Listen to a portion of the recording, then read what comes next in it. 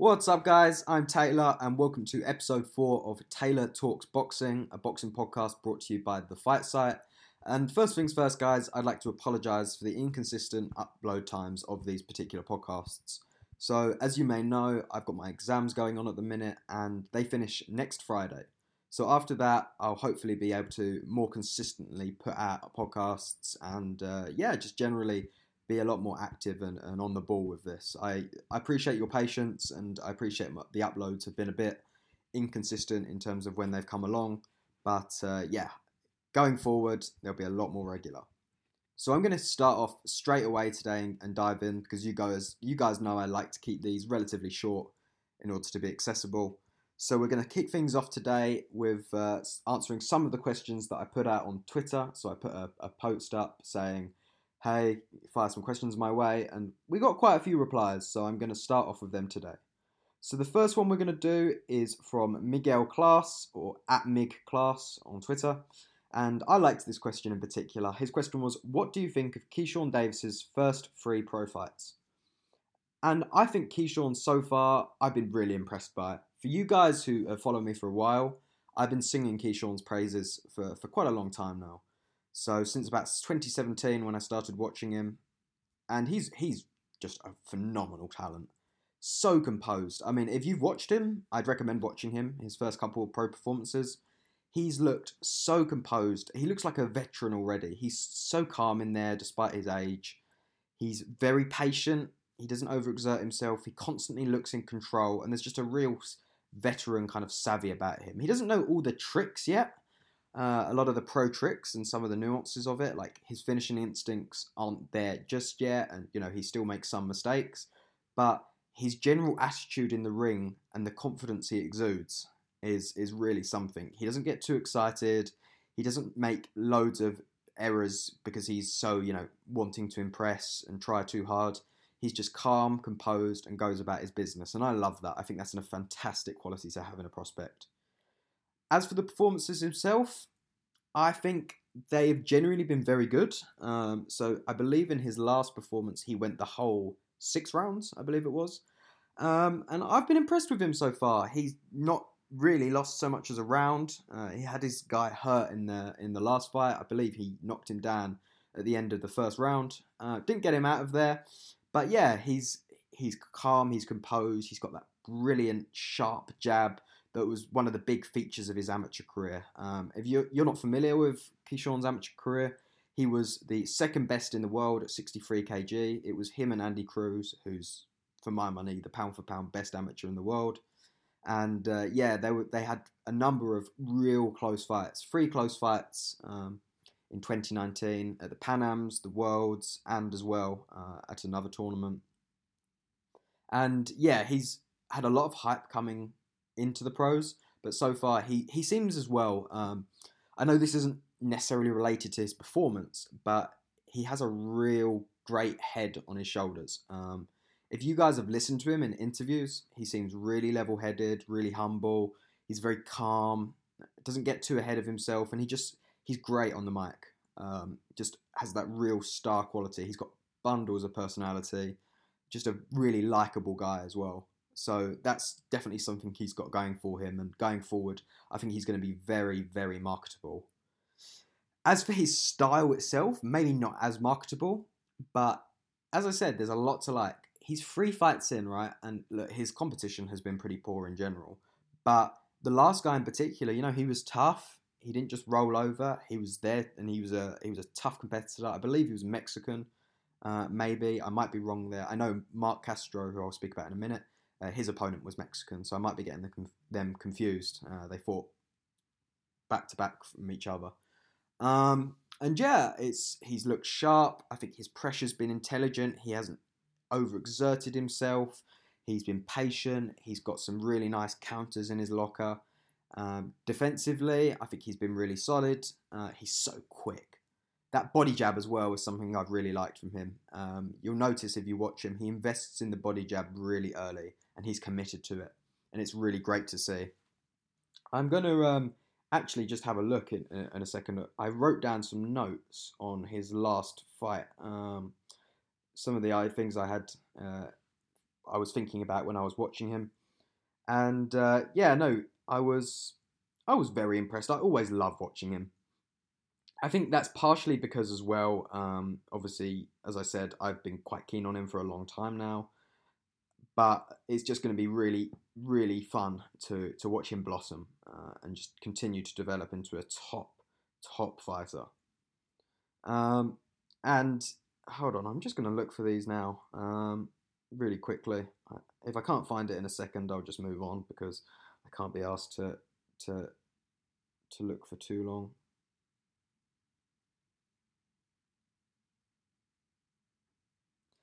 Yeah, yeah. So I said this the other day. A lot to like, and I agree. There is a lot to like. Lots of raw ability. There is some stuff that he needs to refine, I think, though. I don't think it was the most impressive performance from him. I know a lot of guys naturally compare him to Mark Castro because they both switched over at the same time. And that's understandable. You know, I don't begrudge that at all. They're very different. And obviously, Mark has those three amateur wins over Keyshawn back in their amateur days, although it was quite a while ago now. Um, One of the things that I do think about Keyshawn that he needs to work on is, in particular, in the amateurs, he wasn't great at dealing with pressure.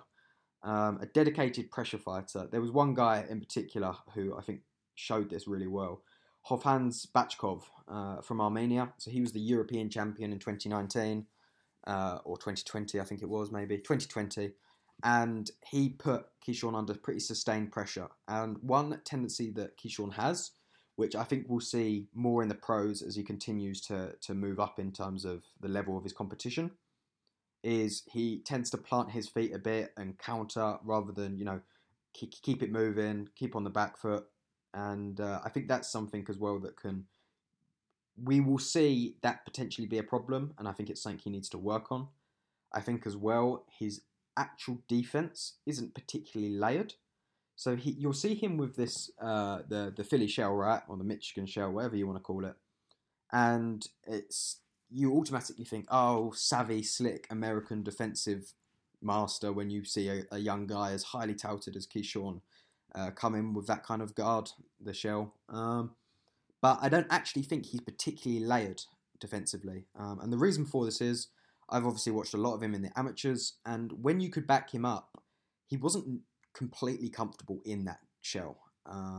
He tends to go for the more traditional high guard when he's backed up. He's more comfortable in that, which to me suggests a lack of depth to the shell itself. So he's not fully got to grips with it as a system yet. He's not ready to, he'll be under fire at the ropes, and rather than sticking it, he'll go back to the relative safety net of a high guard, which, yeah, as I said, suggests to me that him and his coaches haven't really got the hang of the shell yet. He's not fully comfortable using it or being fully aware of understanding its capabilities and its advantages, its disadvantages on a level deep enough to actually, use that at a high level. As well as that, I think one thing that I like about him is when he does use the shell, and it usually is in the center of the ring more. He does this kind of it's called a wing block, but he'll use his arms like from the shell to deflect the punches rather than just shoulders. So he'll like extend the shell out and do like a wing block, which I think is cool, and I like him doing that. It's interesting to see, and he's got some stuff that I do like. So he likes using the stiff arm. He's very much someone who makes the most out of that. I like it in some instances. I think sometimes it's not necessarily necessary. And one thing that I do think is a bit not concerning. I think it's going to be one of those things that just comes with time. But he's quite one pace somewhat in terms of his tempo. Everything seems to be at the same speed. So he'll be touching guys up, and he's really quick. But I'd like to see him vary that speed more, just to throw guys' timing off a little more. And as well, because he throws everything at the same speed, guys can start to prepare for it. And I don't think he's the most heavy-handed guy anyway, Keyshawn Davis. But I'd like to see just a bit more variety in terms of the speed of his punches. And as well, because he's not particularly a big puncher, when guys do push him back, I'd rather him get on his bike and lateral move rather than setting his feet, planting and trading. But generally, yeah, I think there's a real lot to like. The way he enters range as well, I didn't pick this up originally, but one of my friends who I talk to quite often, Lee Wiley, mentioned this to me actually. Lee picked up that he tends to gallop into range quite a lot, which I would agree with. First time around when I was watching, didn't notice it, but once it was kind of mentioned to me, I was like, yeah, that's a good point actually. But yeah, most of my concerns, obviously it's free fights in, so a lot of my concerns are more from what I've seen in the amateurs, and I think the thing that concerns me is pressure, how he'll cope with a dedicated pressure fighter who's difficult to dissuade, um, and not just someone who doesn't know how to cut off the ring like a David Lemieux type. But yeah, very impressive, and as I've seen in the amateurs as well, he's got a great tactical versatility to him. He's very coachable. He's very versatile in terms of what he can do. Tactically, he's on point. He's got great counter punching in his locker. He's got pressure behind a sharp jab in his locker. So there's a lot to love about Keyshawn. He's a really exciting young talent. And naturally, after talking about Keyshawn, we obviously have to give mention to Mark Castro. They tend to come up together a lot when they're mentioned. And Mark, I would say, is a little more raw. He's very different in style. He doesn't have the composure yet of Keyshawn. Mark tends to get a little bit excited. You can just tell he loves to throw. He loves to let his hands go in bunches. Every opportunity, he will punch. And the drawback with this is that he sometimes ends up basically fighting in spurts because he's so eager to let his hands go that he starts off setting a real furious pace, and he ends up having to reel it in a bit and pick his spots where he explodes because he can't sustain it. And even though he's only done, I believe, like 6 rounders so far, so that's something to work on. And as well, where he gets so excited, he has a tendency quite often to lose his shape. His balance can go a bit funny, and his shape, his general form can fall apart a little when he's throwing in these kind of combinations and whatever. There's a few times where in his last fight, I saw him throwing a combination. They were nice combos, but he'd square up a little, and just generally you could see that he'd come out of his stance, which is fine at this level. But as you're moving up and stuff, those are the kind of mistakes that you start to get punished for. As well as that, Mark, I do think with Mark as well, he's got great head movement, right? But it's one of those things where he needs to, for me, think about it, or it's not when he's throwing, for example, he's so focused on throwing and landing his offense that defense, in my opinion, becomes a bit of an afterthought for him.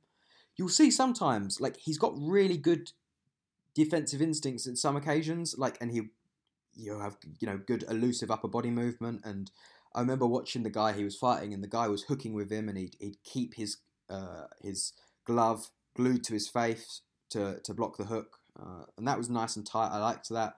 But there were other times as well where I watched him jab, and then he'd bring his hands back quite low, and the guy would jab back, and he just, you could see he just momentary lapses of concentration, is what it is. He's such a great guy though, and he's so humble. I think he's going to come real good. I really do. I get that quite a lot of people I've spoken to about Mark have said, he's talented, but I don't think he's going to go all the way.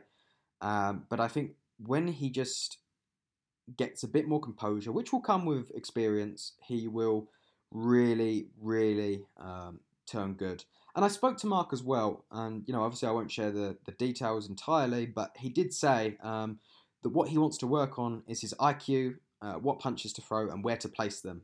Some fine tuning to reel in that killer instinct. And yeah, as I'm reading through the chat we had now, and he was saying, just knowing when and how to explode. And I've just seen this. This is a message I didn't see. He said, and he says, this is the thing that I had a think about. When I focus on defense, I'm difficult to hit. then I get eager to throw, which makes my defense not as good as it could be. And that's exactly what I would agree with. I think as well he would be really suited to Eddie Reynoso. I think that's a perfect fit. There's obviously the Mexican links between Mark and Reynoso, because Mark is, I believe, half Mexican. I hope I'm right there. I know he's got Mexican blood in him, and he always represents Mexico and has the flag when he's fighting. But I think that's a great fit because I think Mark's style, ideally, he likes to pressure, he likes to be in guys' faces. I think I could very much see him becoming the type who is a guy who slips on the front foot and counters, backs guys up, and is a counter combination puncher on the front foot. I think that is very much going to end up being his style. It's what he loves to do. You can tell he's just eager to throw. So, and Reynoso will be able to make him more efficient, which is basically what I think he needs to control those stamina kind of lulls and stuff and be more consistent with his output throughout. So yeah, that's a really good fit, and I know they've worked together before. Before he turned pro, I think they trained together or whatever, him and Reynoso.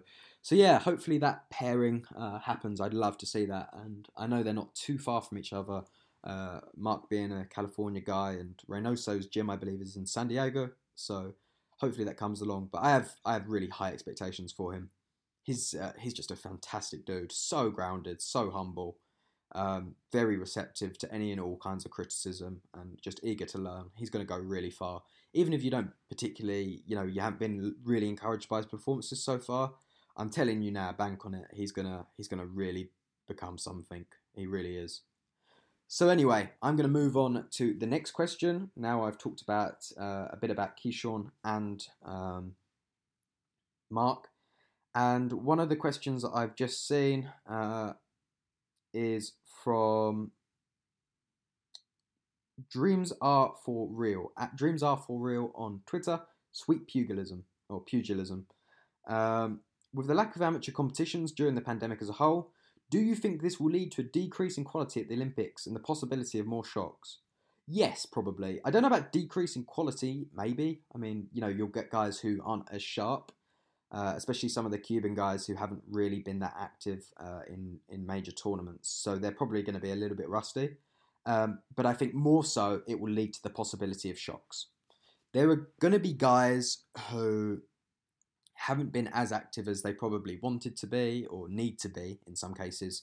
And I think that lack of activity, they might be a bit rusty, could come back to bite them in the arse. The ones who I would be most concerned about for this would be the Cubans, because the Cubans haven't fought in any of the major tournaments in Europe all year. They've had a few training sessions, like camps, with the Kazakh national team. I know they've had a camp with. And there's been national championships in Cuba, but generally, they probably haven't got the amount of international competition that they would ideally like before an Olympics. And as well, a lot of the guys in Cuba, one particular guy I'm thinking of is Josvani Vaitia, the flyweight representative. Arlen Lopez is another who struggle with discipline.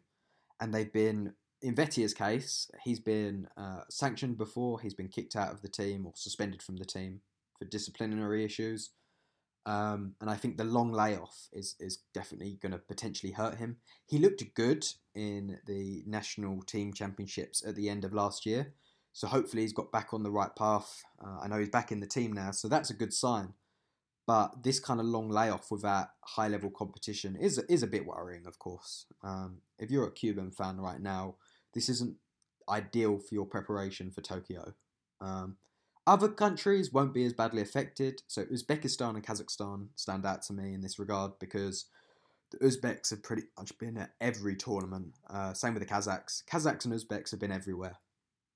And there's obviously next week, the Asian Championships in Dubai start. Uzbekistan will be there, as will Kazakhstan. They're both fielding really strong teams. They're the two teams to watch. And along with India, India's obviously growing as a powerhouse. It's on the rise. And there'll be guys like Amit going, Vikas Krishan, Manish Kaushik. and plenty of guys like that who are really up and coming fighters, as well as the females, the female boxers, such as, I don't know if I've gone off. No, I'm still going. Sorry. Yeah, no. Mary Com as well, who's been around forever. She's great, and so India are definitely on the rise. But yeah, I think Uzbekistan and Kazakhstan, who are two of the major powerhouses, will be absolutely fine. I'd be more concerned. This shows you the importance, right, of keeping active. So the super heavyweight champion is Bakodir Yalalov of Uzbekistan. His first tournament back from the amateurs, and he'd been out for a pretty long while, since end of 2019, and he returned in February 2021. So the first time he's fighting, about a year and 5 months, a year and 4 months, and he looked pretty rusty. He didn't look great. His timing wasn't on point. He wasn't as sharp. He still had the movement, but and then you watch him a little bit later and stuff, and he's just blasting through guys. This was at the Governor Cup, and he won 2 out of his 3 contests by stoppage, and his opponents weren't great. I would say 2 of the guys he fought in his first tournament back, which was in Bulgaria, were better competition, but you could just see the difference. He was a lot more confident. There was a lot more authority in that 1-2, which is his trademark, and it's definitely important to shake off some amateur rust. Mirzakhalilov is another one. He's the reigning featherweight world champion. I don't think he's looked quite as good as he did since he won the world title in 2019. He hasn't quite been the same, but he's gone to so many tournaments now. He's entered into pretty much like everything he can at least. I've seen him absolutely everywhere this year. He's probably the guy I've ended up watching the most, just because he's so active. And he's slowly starting to get into more of a groove, I think, at least. You can see him coming along and just getting back to his best slowly but surely. Whether he'll be at his best for Tokyo remains to be seen, but the way to do it is activity. A lot of fights means a lot of experience and a lot more sharpness. So yeah, I think it will have the potential for more upsets. I do think that for sure, especially as well in some of the divisions where some of the favourites are older guys. So Ronil Iglesias of Cuba is a welterweight, one of the welterweight guys who's a heavy favourite to medal in Tokyo, and one of the contenders for gold. He is old now, right? Now, I think he's, off the top of my head, he's not old in terms of, like, if you were to say, oh, that's old in pro boxing, you'd be like, no, he's not. Okay, yeah, he is. He's 32, right? For amateurs, that is old. He's been going forever now. It feels like, for me at least. I first heard, like, obviously I was, this was before I was really into boxing, but I remember watching him in footage that I've taped since 2005, 2006, and it's just absolutely bonkers to me that so he won his first national title in 2005 against Gamboa, and that was at flyweight. And this is 2021 now. He is an old dude for amateur boxing, so that layoff is really going to hurt him, I feel like, especially the lack of international competition that's strong. I say it will hurt him. I think it could hurt him. You get my gist. Same with the Russian Andrei Zamkovoy, but luckily he's been pretty active. He had that big upset loss last month to Aslanbek Shimberganov of Kazakhstan, but he's been keeping active, so it's less of a concern. I would say the Cubans are the ones to be concerned about for that.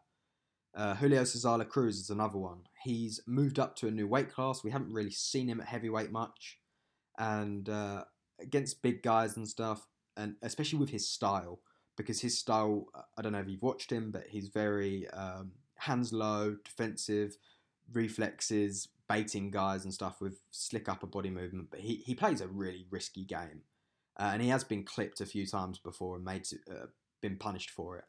But you can't really afford, in my opinion at least, to not be sharp if you have that kind of style. And at a new weight class, when you've only had a couple of fights at the weight and you haven't really fought any of the best in the division for a long while, and he's getting on as well. He's been around a long while as well.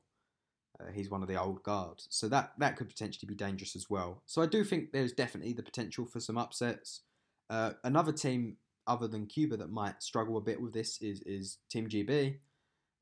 We saw last week they returned to action in Belgrade for the first time since the World Championships in 2019. And, there was some surprising results. Pat McCormack, the welterweight who's seen as the guy who may win gold for Team GB this year. He's the one that everyone seems to be pinning their hopes on, and rightfully so. He lost to Vakid Abbasov, the Russian-born Serbian. And that's an upset. That was a real upset. So it's definitely one of those ones where, even if you fought Pat 1, which is, completely justifiable and whatever. He did fight a naturalized Serbian in Serbia. You could tell he wasn't quite back to what he once was. So it is important, and I think the lack of experience is gonna hurt some guys. Anyway, I'm going to move on to the next question because I've been waffling. I didn't realise how long I'd gone on about Keyshawn Davis and Mark Castro. So moving back on to the questions.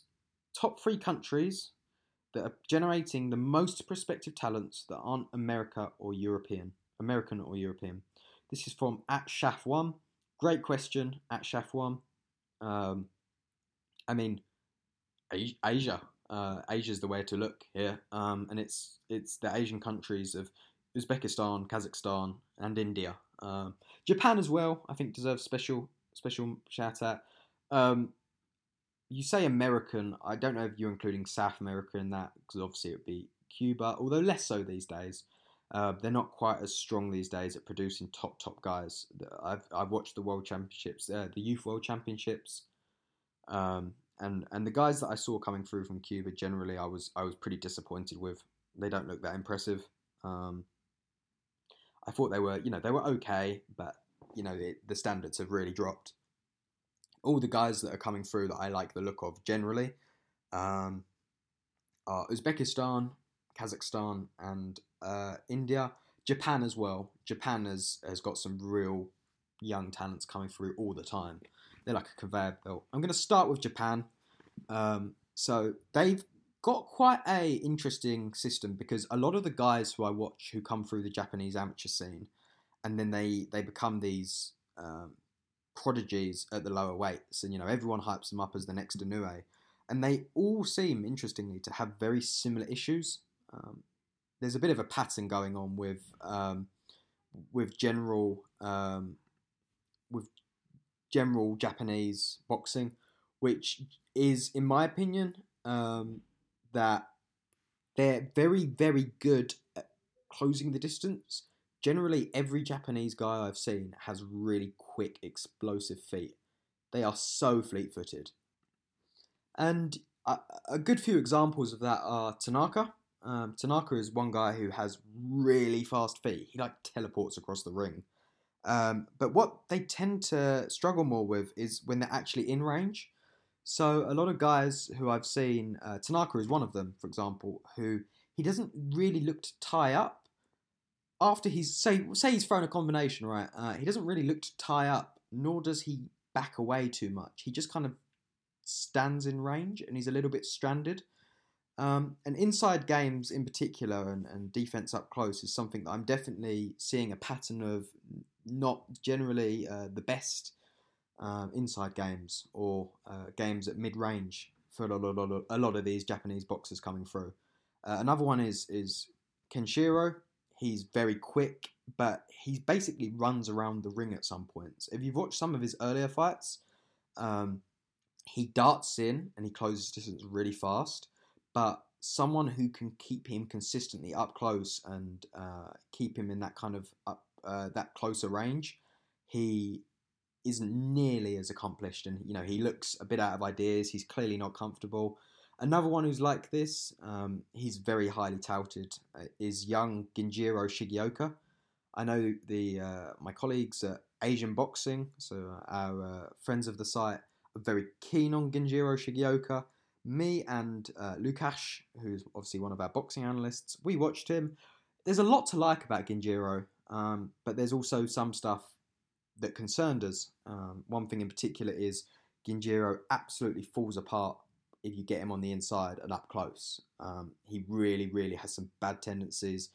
You try and watch him when he tries to clinch. It's pretty bad. It reminds me a bit of Anthony Joshua. It's he leans all over the place. He just kind of blindly goes for underhooks, staggers about. It's a mess. It's a real mess. And I know he's young, but this is an emerging pattern I'm seeing with a lot of these Japanese guys coming through.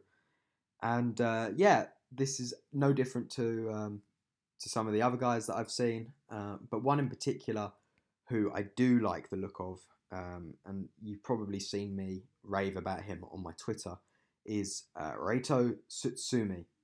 So Reito's brother Hayato was also a youth world champion back in 2016. A lot of people have real high expectations for Hayato Tsutsumi. Hayato? Yeah, let's go for that. I think he looks good. I've not been too impressed with him. I'm a lot more impressed with his brother, Reito. So Reito is 18. He won the Youth World Championships back last month. He looked fantastic. I believe it's been reported that he's undefeated at the international level, and obviously he's still in the youth ranks, so he hasn't moved up to seniors yet. But generally, I think he looks the goods. I've been nothing but impressed. There's some stuff to still work on, but 18, of course, there will be, and the natural talent is phenomenal. He fought a very difficult opponent in the final of the Youth World Championships, a very tricky opponent in Sayonbai, who is basically the 60 kg equivalent of Sebastian Fundora. For those of you who don't know Fundora, he's a 6'6", absolute beanpole of a fighter who somehow competes at 154. So, he just towers over everyone. And Sayonbai is very much the same. He's just so much taller than everyone. He's an awkward switch hitter. And I think Tsutsumi put in a really impressive performance in dealing with him. It wasn't so one-sided to the point where I was like, wow, this kid is something. But I did have that when he fought in the semi-finals against Radoslav Rozanov, who was the European champion.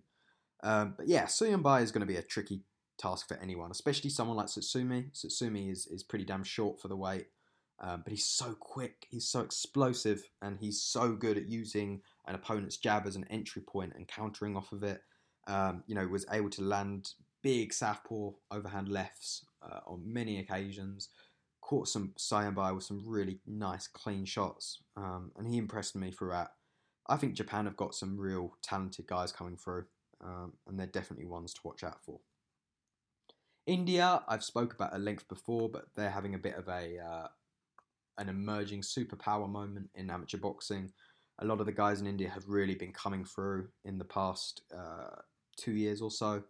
Starting off really with Amit Pangal.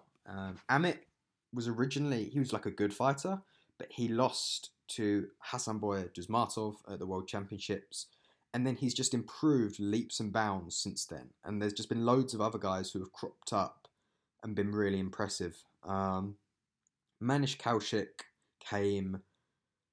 He took the bronze medal in 2019 at the World Championships. Got thoroughly beaten by Andy Cruz, but there's no shame in that. And then just more and more have popped up and really made a name for themselves in the last couple of years. In this year especially, Deepak Kumar beat Shakhobudin Zoirov, which was mega impressive because Deepak isn't even on the Olympic squad for India at flyweight. Amit, who is on the Olympic squad and is the World Championship silver medalist, he's never been able to beat Zoirov, and Deepak beat him first try. So it is very impressive, and they've got some real depth for each of the weights. So yeah, I'm very keen on the progress that's being done in India, and I think they're really going to come good in the next 5 years. Not just in the amateurs, I'm fully expecting them to kick off a real renaissance in the professional ranks. And I know that Bob Arum has tried to crack the Indian market before, but I think this is going to be the time to do it with all these stars coming through. And it is popular there. It's growing in popularity a lot more now. You know, it's really getting some attraction. And obviously, I do amateur boxing content myself. I upload videos. And a lot of my audience often is from India. There's a real passionate fan base there well, I say exploit, but it's exactly that, exploit the market if you're a promoter. And yeah, I think they can build some stars. I really do. As well as that, you've heard me talk about Uzbekistan and Kazakhstan on many occasions. My love affair with those two boxing nations is well known. At the Youth World Championships, it just reaffirmed it for me. There's plenty of very talented Kazakhs, Uzbeks coming through. Uzbeks in particular, Muzaffarov, who won gold at flyweight. He was someone who I liked the look of a lot. There's also Jahongir Zakirov, who I thought was good. He looks like a less refined Mark II of Bakudir Yalalov, to be honest. Similarly, rinses the 1-2 to great effect, but doesn't quite have some of Yalalov's attributes. But he's similarly huge. So they're very similar to one another, although Yalalov is a lot more developed. And I think Zakharov is going to hit some trouble when he turns over to the seniors and is faced with a dedicated pressure fighter. I really do. But I hope he continues to develop, and I fully expect him to do just that. As for Kazakhstan, there's some like Mahmoud Sabir Khan, who I've been raving about. Only 19 years old, and he has shot up my international rankings. Really impressed me so far, and I like the look of him a lot. He's got a really fun style as well, and I think he's someone who can keep on improving and really... I expect him to be a future amateur world champion, depending on what weight he competes at. He's moved up to 56 kilograms for the Asian Championships that are coming up. So I'm not 100% sure if he's going to stay there, or it's just because Sarkhan Bibosinov, who he's beaten already, is already the Olympic representative at 52 kg flyweight. So it's too late to displace him. So I don't know if it's a permanent move. He's quite a big flyweight though, so I wouldn't be surprised. And obviously he's filling out, so I wouldn't be surprised sooner rather than later if he ends up moving. So yeah, I do really enjoy watching all of those countries, and I think those are the ones to keep an eye out for as the countries to keep an eye out for generating prospective talents. So moving on, I've got 3 more questions. Do you think the standard of coaching in the UK has been a barrier to producing more of the kinds of talents that have historically come out of much smaller Latin American nations? Yes, I think our coaching lets us down. I think GB Boxing does a good job, I really do, but I think as well we could really do with some better quality coaching. Now, let's be fair here. Rob McCracken, who runs the GB program, has done a really good job, right? But I think there are a lot of underlying issues with British boxing which have prevented us from going to that next level. Because, we are not a big island, obviously, here in the UK, but you're always going to get, right, a higher quality of coaching and talents in America just by virtue of, sheer size and population. It's always going to be that way. But we could do more to maximise what talent we do have. And I think Birtley, the Northern Gym near Newcastle, is a great example of getting it right. And they are a factory of talents, right? A lot of our best guys are coming from there. Pat McCormack, Luke McCormack, Callum French, Mark Dickinson, who's just made the switch to the pros and is now working with MTK, so Ben Davison and Lee Wiley. And they're doing a great job. I do think, though, we are being hampered from progressing to that next level. Part of the issue is I don't think there's as much of a team culture in Team GB as there is in other countries. And I'm not saying there isn't a team culture in Team GB, but, for example, Uzbekistan they are literally family. And it feels like to me that at the Team GB level, it's less centralized. They have their individual coaches from their gym, like Pete McGrail, right? He's a Red Triangle in Everton, I believe. I know he's a Liverpudlian, but I think that's his gym. And you've got some of the guys at Bertley. You've got Benjamin Whitaker at Firewalker, which is run by Joby Clayton. And it seems generally that there's not much of a centralized system as much as I think there should be.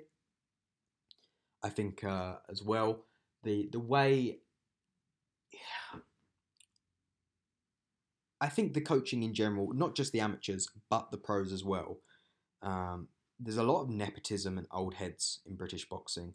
Too many guys get the job because of their surname or get somewhere because of their surname. And I think there are some examples of this. My first thought of this would be Ingle. I don't think Ingle is nearly as good as his dad was. Brendan Ingle and Dominic Ingle share a name and not much else because, I'm going to get him confused. Dominic's the current one, isn't it? Yeah. I think Dominic's taken his dad's template, but it's just not as successful. And it's one of those industries, boxing, where it's really hard to get into if you're not part of the boxing establishment, so to speak. Shane McGuigan's another one, right? I think Shane's a good coach, but the frustrating thing is, it's so much easier when your surname is McGuigan. And I do think that nepotism is a real barrier to going up that next level. And there's so many young coaches, right, with some great ideas. And I'm not talking Tunde Ajayi. I'm talking the Lee Wileys of the world. I'm talking of the Joby Claytons of the world. These are very exciting, intelligent coaches. And I'm going to use Lee as an example. But for those who know, Lee previously worked as a factory worker for many years whilst he was producing YouTube videos. I hope he's okay with me sharing that. But that's a diamond, right? That unless Ben Davidson took a chance on him, that talent and that raw ability to coach could have been, completely overlooked. And this Lee's going to prove that he is, one of the best coaches in the world. I have no doubt about that whatsoever. He's already shown what he can do with one camp with Callum McGregor. I think I've got his name right there. It's something like that. Lee McGregor, that's the one. Lee McGregor. He's going to show what his ability's like and how good he is as a coach. But the opportunities to actually break in and stuff and work your way into the boxing establishment just aren't there. And I think it is a real barrier to success. In Cuba as well, I think Cuba are struggling more now. But one of the things I've seen a lot with Cuba, with Uzbekistan, is there's more of a centralized way about it. So they each come from either their individual provinces or counties, as we call them here. But there is a centralized, system, and it's a lot more tight knit, I would say, than what GB looks like to me from the outside. As well, I think the actual quality of coaching and the emphasis on tactics. I don't think there's definitely things that Team GB look for, but I think the philosophy as a whole can be improved. But yeah, we need to keep striving to push for better. I think America have got a really good head coach going for them. They in Bill Walsh or Welsh, I believe. I always get his name confused. This is like the second podcast in a row where I've done this wrong. I think it's Billy Walsh. Yeah, it's Billy Walsh. Yeah. And he's Irish, right, originally, Billy Walsh. And they contacted him in America to head up the US amateur program. I don't think they'll do well in this Olympics, but I don't think that's Billy's fault at all. I think he's done a really good job with that amateur team.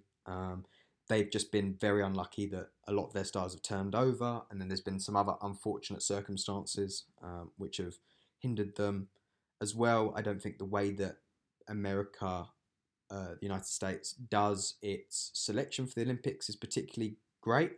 The way they actually do it in terms of qualifying for the Olympic team, I think is pretty shite. I would, instead of like one tournament where you box off and stuff, I would go for consistency. I can see the argument for like a one tournament kind of setup, where winner takes all, whatever, because that way, it's a better indication of form.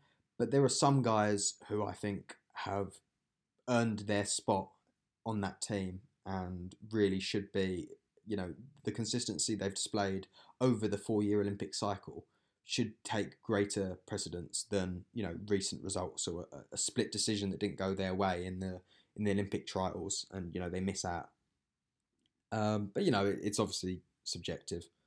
So yeah, I think there are barriers. This is probably something I need to think about more actually, because I forgot this question was actually on my Twitter, and it's something I did have a think about to myself. But to be honest, I've obviously had my exams on my mind and whatever, so I haven't had put too much thought into it. I had this conversation before though, and I probably could give a more comprehensive answer that I'd be more satisfied with at a later date. So that's one to keep in the memory as well, and I'll probably get back to that at some point. So we've got two more questions.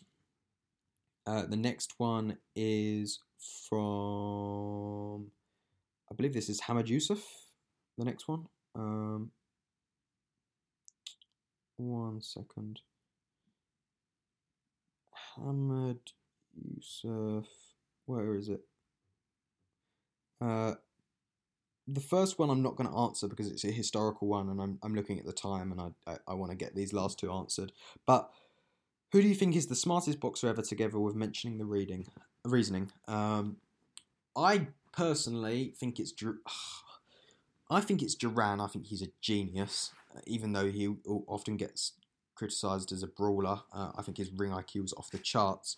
But I will defer to the better judgment of Ray Arcel, who is his coach, and has obviously spent a lot more time with Duran than I ever did. And he said it was Benny Leonard. He said Benny Leonard's mental energy was off the charts. So I think Benny Leonard is a very fair answer. But if you asked me, it would be Roberto Duran. I don't think that's particularly shocking either from the self-professed Duran fanboy, but he was definitely the most intelligent in terms of ring IQ of the four kings. A lot of people think it's Sugar Ray Leonard. I would disagree. I think Leonard is the bigger puncher, the more athletic of the two, and probably as well the more dangerous. He's killer finishing instinct, but I think the smarter was Duran. And I think it's a real big misconception about the four kings, particularly Leonard and Duran. The other one, this is the last one we've got, is, I like this. This is from @LeeM724. In your opinion, what's the best way for a fighter to deal with an opponent who is consistently fouling, bending the rules? Well, great question. Depends on the foul, and you've got to kind of tailor your response to what's actually coming your way. A good part of this is learn from it and don't just complain and look at the ref and do you remember Mayweather Maidana, where Maidana was doing some pretty weird punching angles and stuff, and he was breaking Mayweather's Michigan shell by he'd like push him back and then use his head to like wedge it between the shell or whatever, head on his chest, or he'd like force Mayweather's arms up into like a high guard. Unorthodox tactics like that, verging on dirty tactics. Luckily, Mayweather had the benefit of a ref who was far, far, far, far, far too keen to break things up. Any sign of trouble like that, and I believe it was Kenny Bayless, just straight away came to his rescue, and Floyd acting like a damsel in distress. You just get on with it and don't get caught up with it, because I think there are some situations as well where you can lose your head in the moment. If you feel like you're being wrongly fouled and whatever, obviously, express your feelings and whatever, but don't lose your head because of it. And there's some instances as well where guys have felt like they've been on the bad hand of some very, very dirty tricks, like rabbit punching, for example, and they've lashed out and they've lost their composure, and it's thrown a spanner in their works. Stick to your game plan, keep your cool head, stay composed, and work your way through it. If you've got an opponent who is, really throwing low, rabbit punching at every opportunity and stuff, constantly leaning on you, stick to your plan, don't lose your head, and as well, fight a little bit dirty. One thing that Lomachenko picked up after the Salido fight was he started stepping on people's feet, opponents' feet, and you see it a lot, especially the Nicholas Walters fight. He was standing on Nicholas Walters' lead foot a lot. Hitting on the break as well is something that Lomachenko's added to his repertoire. Little things like that, tricks. And that's key as well. Don't obviously. I'm not saying if someone hits you in the privates ones, don't just sucker punch them. Obviously, but give as good as you can get. Be rough yourself in the wrestling and stuff. Really try and impose yourself as well. Don't let people have it their own way entirely. Show that you're not there to just take that kind of treatment. Roughhousing tactics and whatever. And the way you actually deal with roughhousing tactics depends on what tactics they are. So you might get one guy who's really trying to lean you against the ropes and tie you out and weigh you out. So focus on avoiding him. Use your lateral movement. Don't back up in straight lines, and loads of different things really. Just keep your head, I would say, is the best thing, and hopefully the ref does his job to some degree. If it's that egregious, you'd like to think that the ref would step in, but or just spam and clinches if you want to, as Clemente Russo does in the amateurs. He just hits you with one and then just spams the clinch like it's PlayStation. So yeah, good question. But don't be afraid to get dirty yourself. Keep your head, and just generally stick to your game plan. Stick to your game plan. If it's throwing a spanner in the works, try and dissuade guys. So if you've got someone who's marching forward and doesn't care what he hits, he's just going to screw up your guard, hit you in the balls, whatever. Stick to your game plan. Try and dissuade. And